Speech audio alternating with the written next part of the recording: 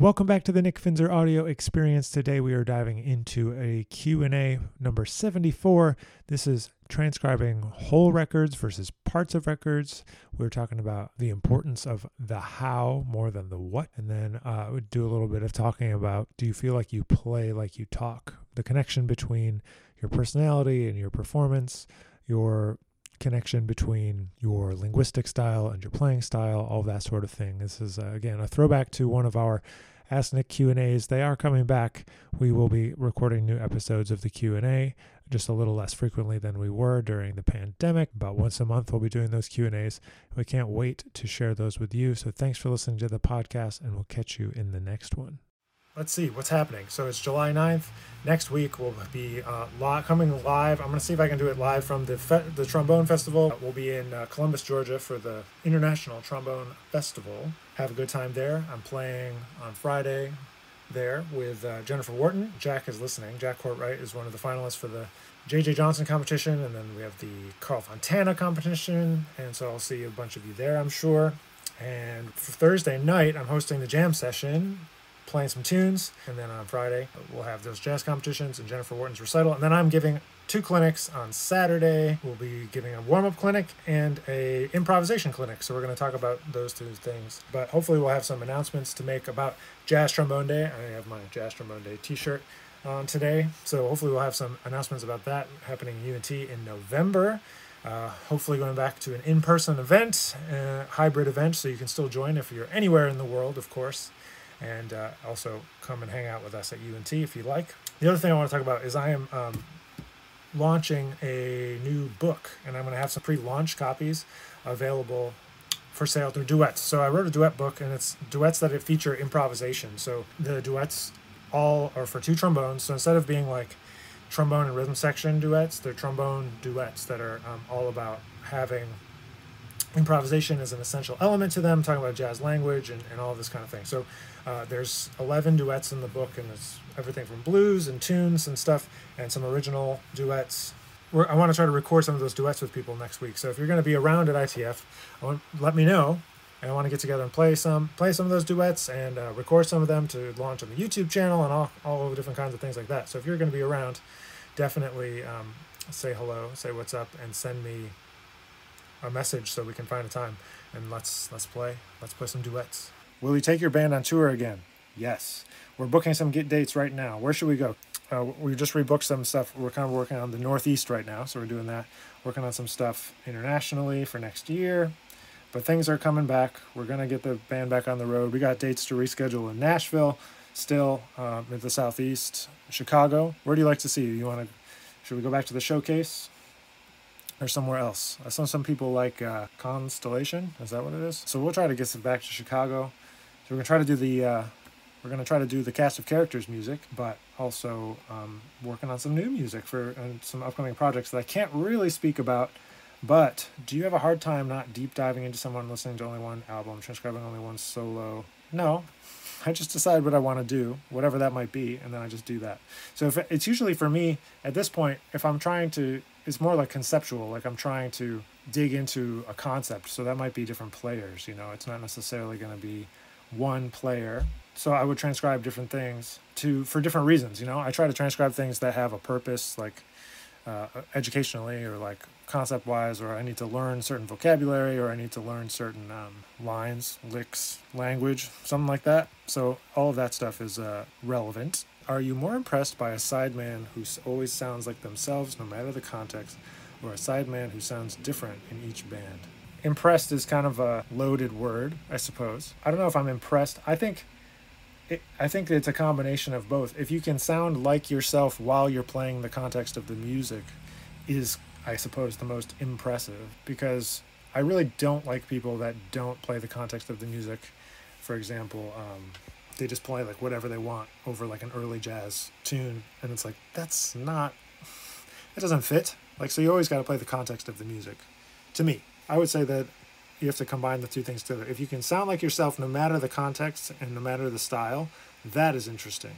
Like, can you still keep your vibe and keep your language so clear that you can be identified via your sound and language, feel, all that stuff Oh, so Kevin has a question around the get ready routine. So I've been posting throughout the month here. I've been trying to do it every day. It's not necessarily like only a warm up routine. The Get Ready, the Get Ready is a book that I published 2 years ago now. It came out at the ITF 2 years ago. It's like if you do it all back to back to back, it takes like 17 and a half minutes or something. So it's like a 20-minute warm up, but it's kind of more of like a routine than it is a warm up in that it's not only fundamentals. It's going to kind of push you. For me, I'm not really viewing it so much as like only a warm up kind of thing. It's a routine that I want to go through that hits flexibility, it hits sound, it hits intonation, it hits doing flexibility in fourths and fifths, it hits doing the pedal register, connecting the pedal register, like a lot of things. And it's been good. I feel more warmed up more quickly after having done it. I've done it 9 or 10 days now this month, and it's like it's a building foundation, a strong foundation, and I really think it is doing that for me, for sure.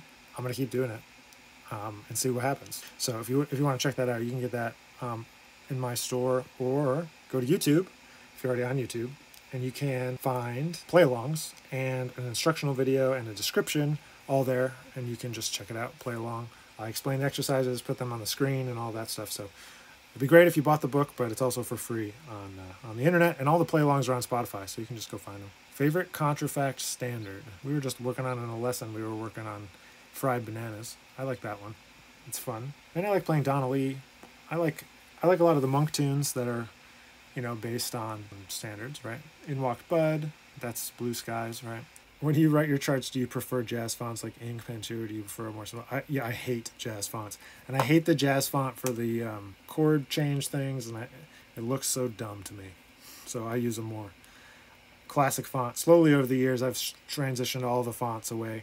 I played some gigs with some musicians who yelled at me for having chord symbols be too small. So now, like, I have jumbo chord symbols on my music, and I'm always trying to tweak it. I'm not like an expert engraver. I think I'll probably just hire my friend Ryan to do all the engraving soon. But he uses the jazz font, so I'm gonna have to get him to not.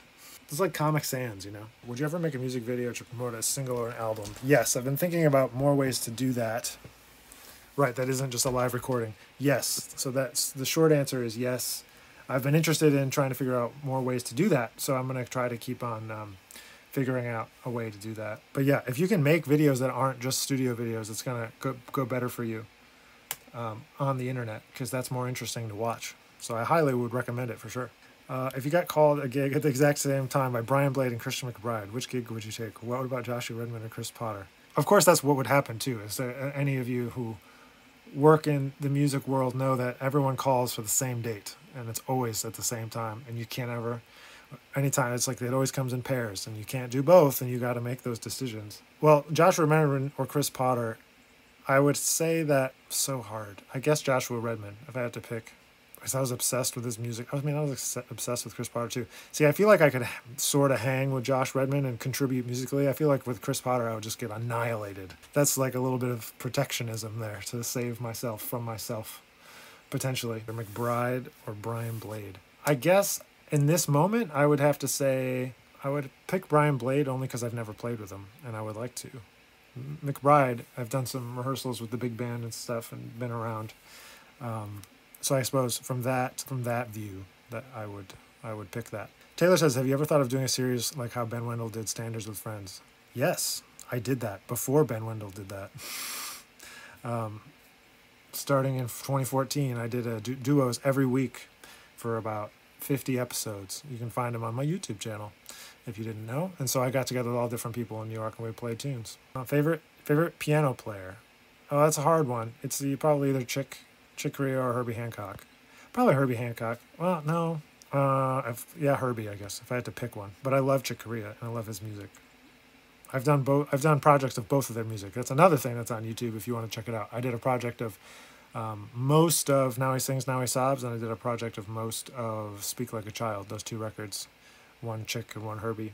Eventually, I'll get in the studio and record those. You said jazz is about the how. Would you say the how is even more important than the what? Yes.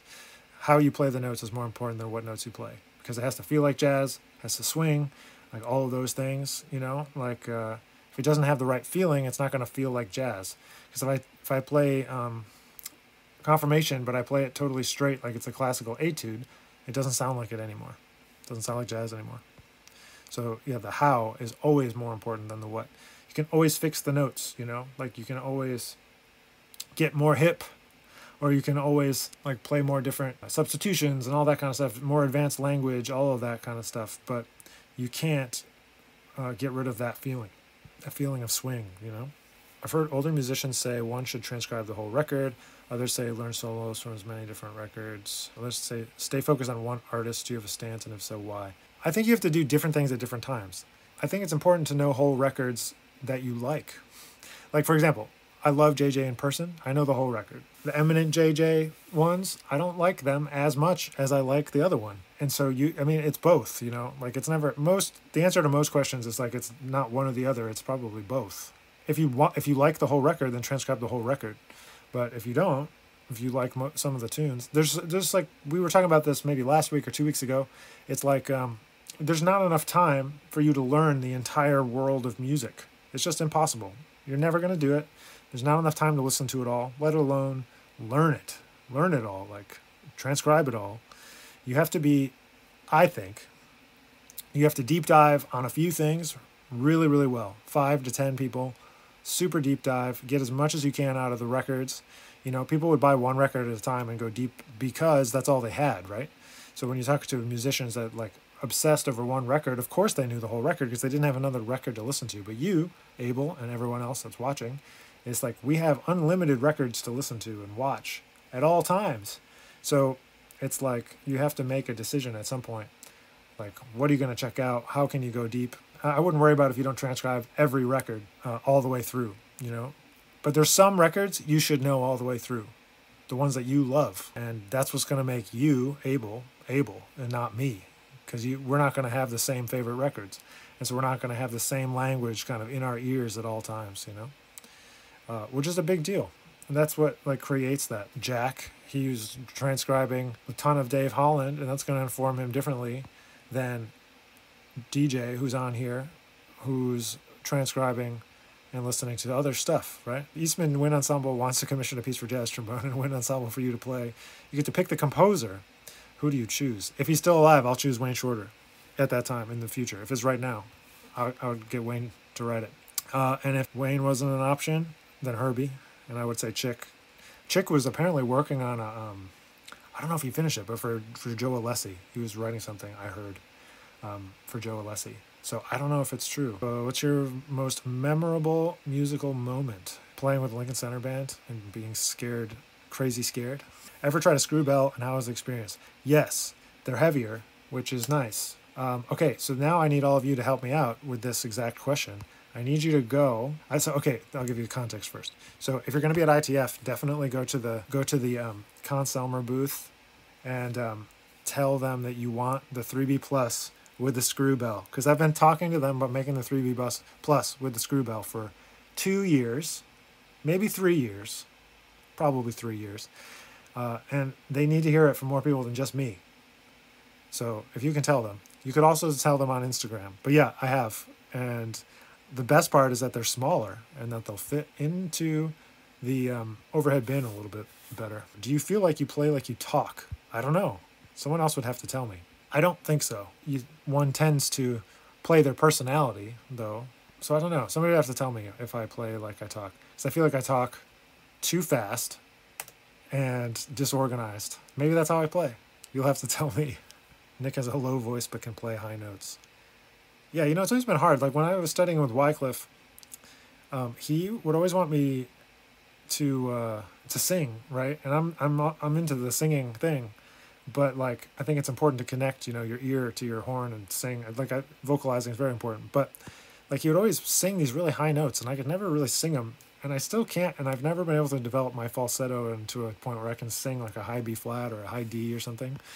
I definitely can't do it on command, so there's that as well.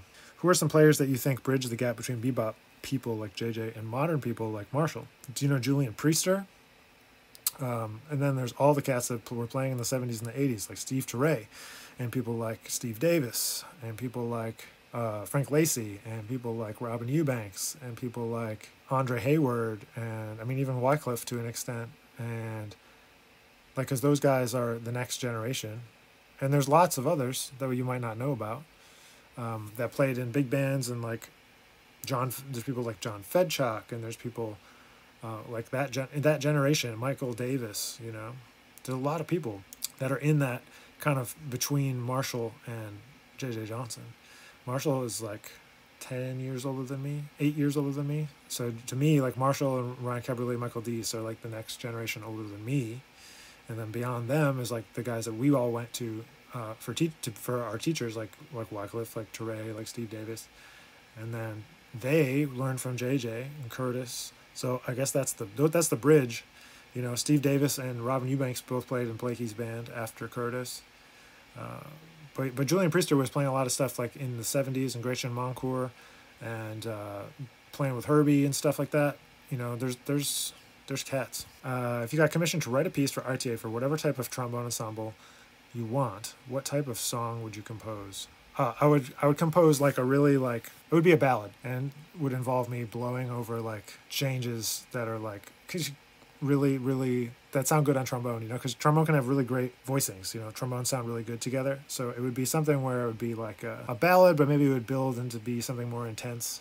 But I would want to do it for, if it was especially if it's for ITF, it would be like for like 50 trombones, or that's maybe too many, but like at least like a double choir, like so like at least 16, you know, be like 8 parts doubled or something like that. But you don't really need more than 8 voices anyway. In your opinion, what's a really underrated big band record? Duke Ellington, his whole catalog is underrated. Cats don't want to listen to it. And back then it was less albums, more short stuff, right? But I think that his suites are underrated. I like the Far East Suite. I like the New Orleans Suite. Such Sweet Thunder Suite. And I just think in general that people don't listen to it enough, because he spans the entire history from early jazz to the 70s. And not the entire jazz history, but he was part of all of those changes from early jazz and the Cotton Club vibe to today. You know, everything from that he wrote in the 60s and 70s sounds like it could have been written today, in my opinion. And he wrote for people and featured people, which is an amazing thing to do, and not just write for trombone in general and stuff like that. So that's just stuff that I really think is important. But in general, I think big band is overrated. I think great music for large ensemble is great, just to be clear. But I think that the idea of big band can be overrated. All right, I think I'm going to wrap it up for today. So next Friday, we'll be live at the ITF. So stay tuned for that. Watch out. If you want to record some duets, let me know. I'm getting that project together. You have to play trombone, unfortunately. Thanks for being here today. Thanks for hanging out. I hope everyone has a wonderful, wonderful weekend. And yeah, I'll catch you all real soon.